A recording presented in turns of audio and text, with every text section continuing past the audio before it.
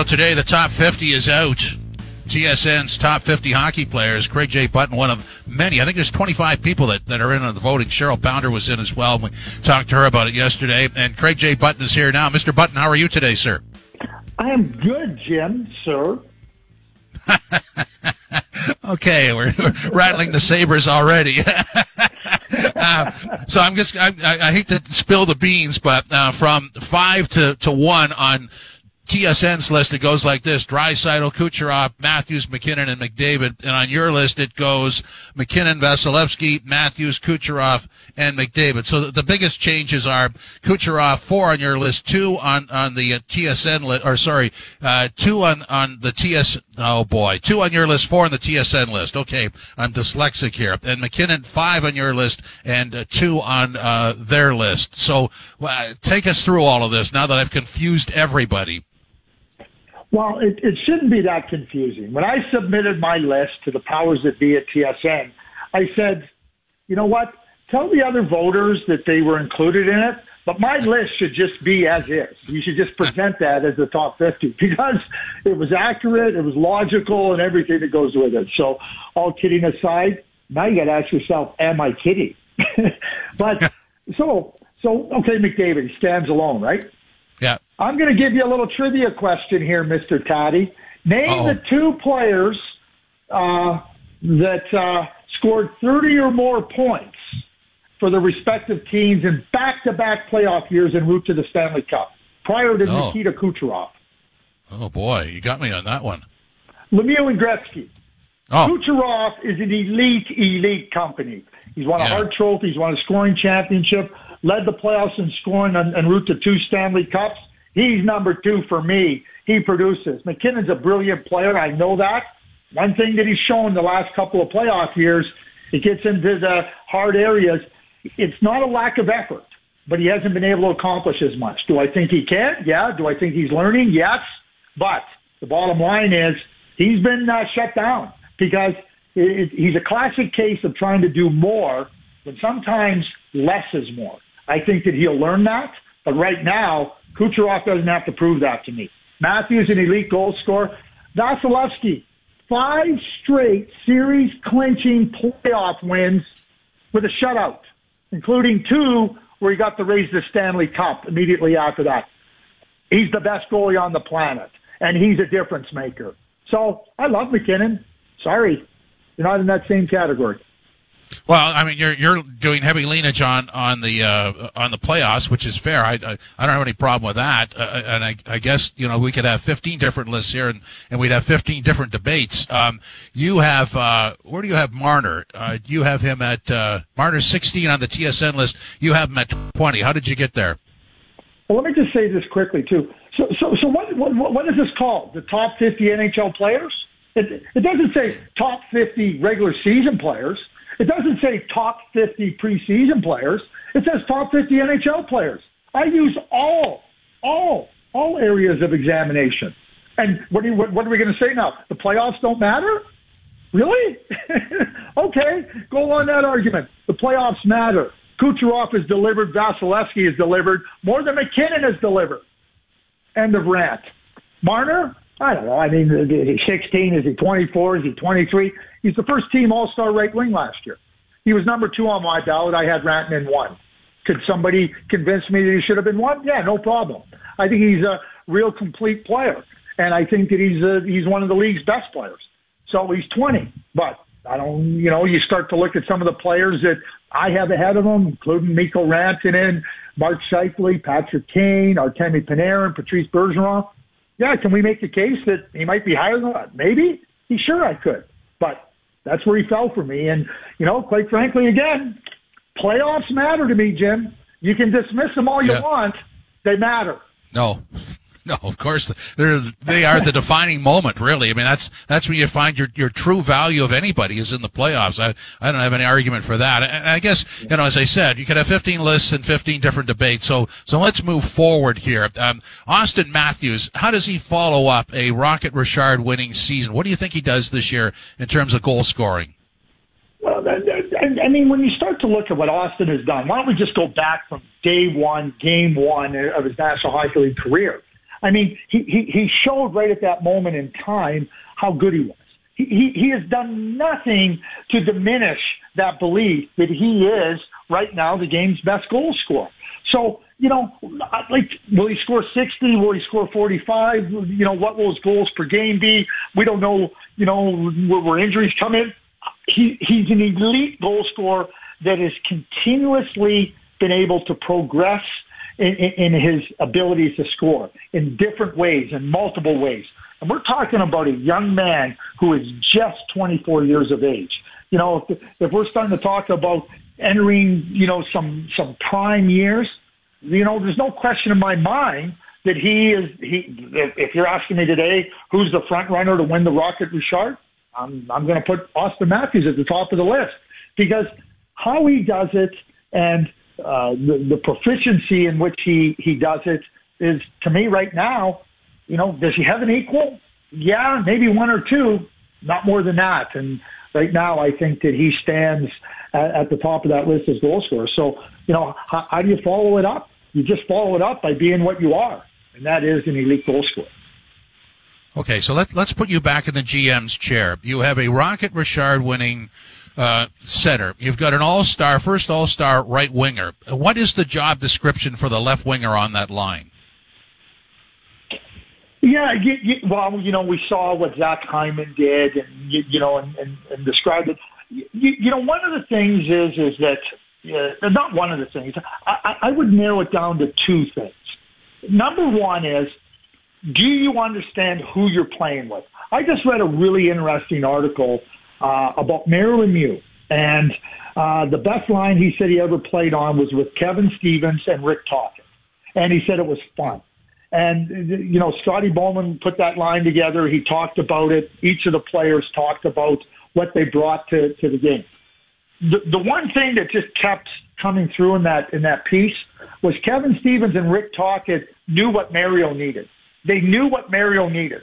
They knew what Mario needed. The number one thing is you better know what Austin Matthews and Mitch Marner need. That's number one. Yeah. So what do they need? When Austin Matthews is open and in a spot, you better get him the puck. When Mitch Marner, when he has the puck, you better be ready to get the puck. So now what does that winger have to do? Whether it's Nick Ritchie or whether it's Michael Bunting or, we talk about Zach Hyman in the past, right? Like different players that have played there. It doesn't change. So Nick Ritchie, let's just use Nick Ritchie as an example. Nick Ritchie, in and around the net, you better be ready to put pucks away because you're going to get a lot of good opportunities.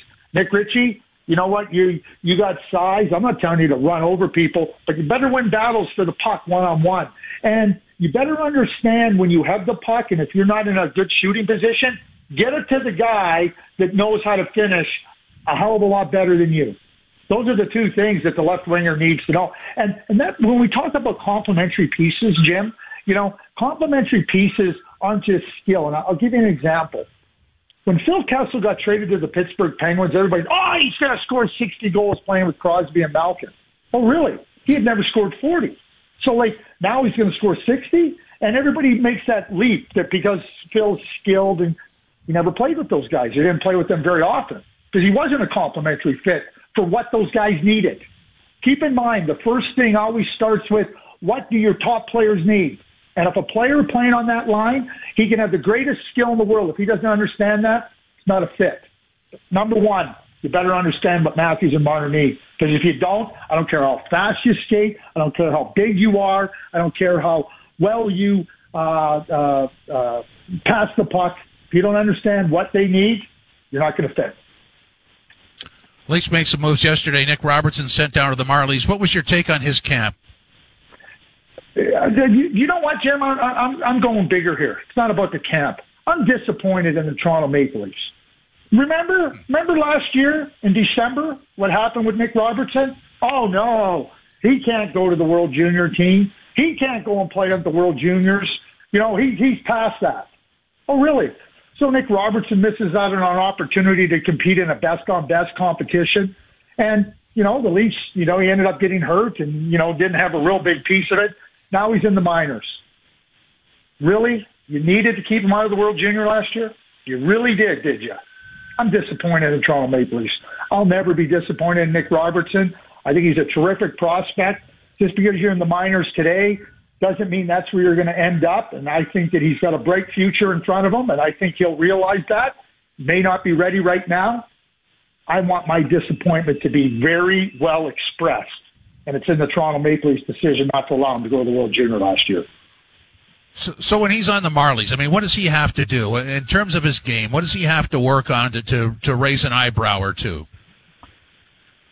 Jim, I'm not trying to say this in a way. He scored 50-plus goals in the Ontario Hockey League. He's an elite goal scorer. He's a top offensive player. Just because you have that, I don't think it's so much about do what you do best. Do the things that you do best. And, with it's going to come physical maturity. Keep in mind, Nick just turned, 20. He just turned 20. He's a September 11th birthday. And, you look at him. So the physical maturity, being able to handle the challenges, the rigors, the day in, the day out, right? But just keep this in mind, Jim. A very, very successful player, a player that was proficient in junior, came in, during the lockout, not the lockout, when the pandemic began, the season got shut down. He joined the Leafs, played in that return to play against Columbus, acquitted himself quite well, right? But one of the things, and this is why I'm so disappointed in the Leafs' decision last year about the World Junior, and I expressed it at the time. So this isn't revisionist history. So, he's now gone a year or longer than a year without experiencing significant success. Goal scorers, players need to feel that they've had success. There's a huge difference between thinking you can and knowing you can. So get down and play. He's going to go do that. I have no doubt about Nick going and doing that. He's going to go and do that. He's going to go and play. Now, let him grow. Let him have that success so that he understands that he doesn't think he can. He knows he can. And when you go, the longer you go without having success, you start to doubt yourself. Make no mistake about it. Let's sort of slide over to the Jack Eichel situation. Dregg's reporting that interested teams have been given additional access to his medical files, and the Sabres are hoping a deal can be worked out soon.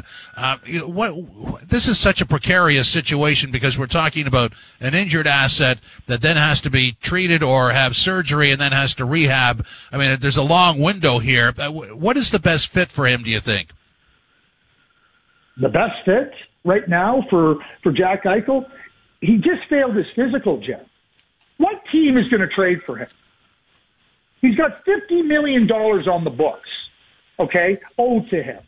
Okay, we know what he is as a healthy player, but he has this injury, failed the physical, hasn't been able to play. There's dispute on how what procedure is best for him, right?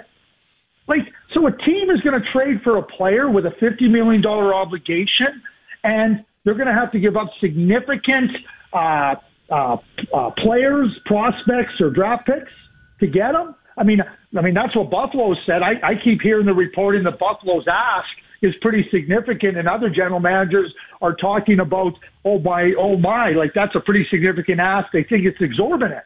And now, because they have access to the medical records, they're going to pay the exorbitant price? I don't think so, Jim. I think until Jack Eichel gets healthy and playing, unless the Buffalo Sabres are ready to take on some monetary responsibility and ask for a lot less, till Jack Eichel gets back playing, I don't see a lot of teams interested in trading him for Buffalo's asking price and with the obligation financially owed to Jack Eichel. Totally with you on that one. It's just a weird situation, to say the least. Let's close on this one. Brady Tkachuk in Ottawa, he wants, according to reports, a bridge deal. They want a long-term deal. What is the compromise, or is there one? There may not be one, Jim. I mean, one of the things when you look around the league and you look at the precedents, I mean, his older brother Matthew signed a bridge deal. Elias Pettersson signed a bridge deal. Zach Werenski signed a bridge deal. Matthew Barzal signed a bridge deal. You have deals like Kaprizov signed, Matthews signed. I mean, those were 5-year deals. So while the team has a desire to lock them up long term, and the player wants a bridge deal, there's a lot of elements that go into that. Why does the player want a bridge deal? Well, I mean, maybe he's not, with the cap and understanding what revenues are going to be in the future. You want to protect yourself. You don't want to undersell your value, so you want to see what it's at. But, I mean, I'm not dumb enough. I mean, despite some people telling me I'm dumb, I'm not dumb enough to not think that Matthew Tkachuk Brady wants control over his career, and he may not want to stay in Ottawa long term. Ottawa Senators fans don't want to hear that, but that's where you get to a stalemate. So, but the parameters are there for a short-term deal. They're there for a long-term deal. The player right now is sitting down going, okay, I don't want a long-term deal. The Senators are saying we do. Try to make sure that they have certainty with them longer term, that they don't lose a player they drafted fourth overall and really value. But, now as the days roll on and Brady isn't playing and, without playing, you're not getting paid. And, where does the pressure points come?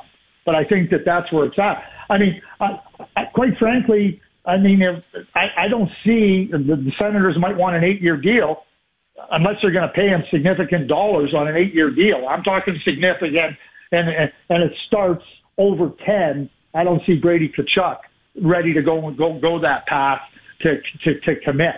So the Senators and the Brady Tkachuk camp are going to have to ascertain what's best, because the Senators, they can play hardball. Brady can play hardball. Neither one of them are gaining, and sometimes the compromise has to just be, okay, we're going to do a 3-year deal. I don't think you're going to do a 4-year deal. Could you get to a 5-year deal? 8-year deals I don't see happening. 4-year deal I don't see happening. Maybe a 5-year deal is something that could work. Plenty to talk about. Craig, thanks very much. Really appreciate it.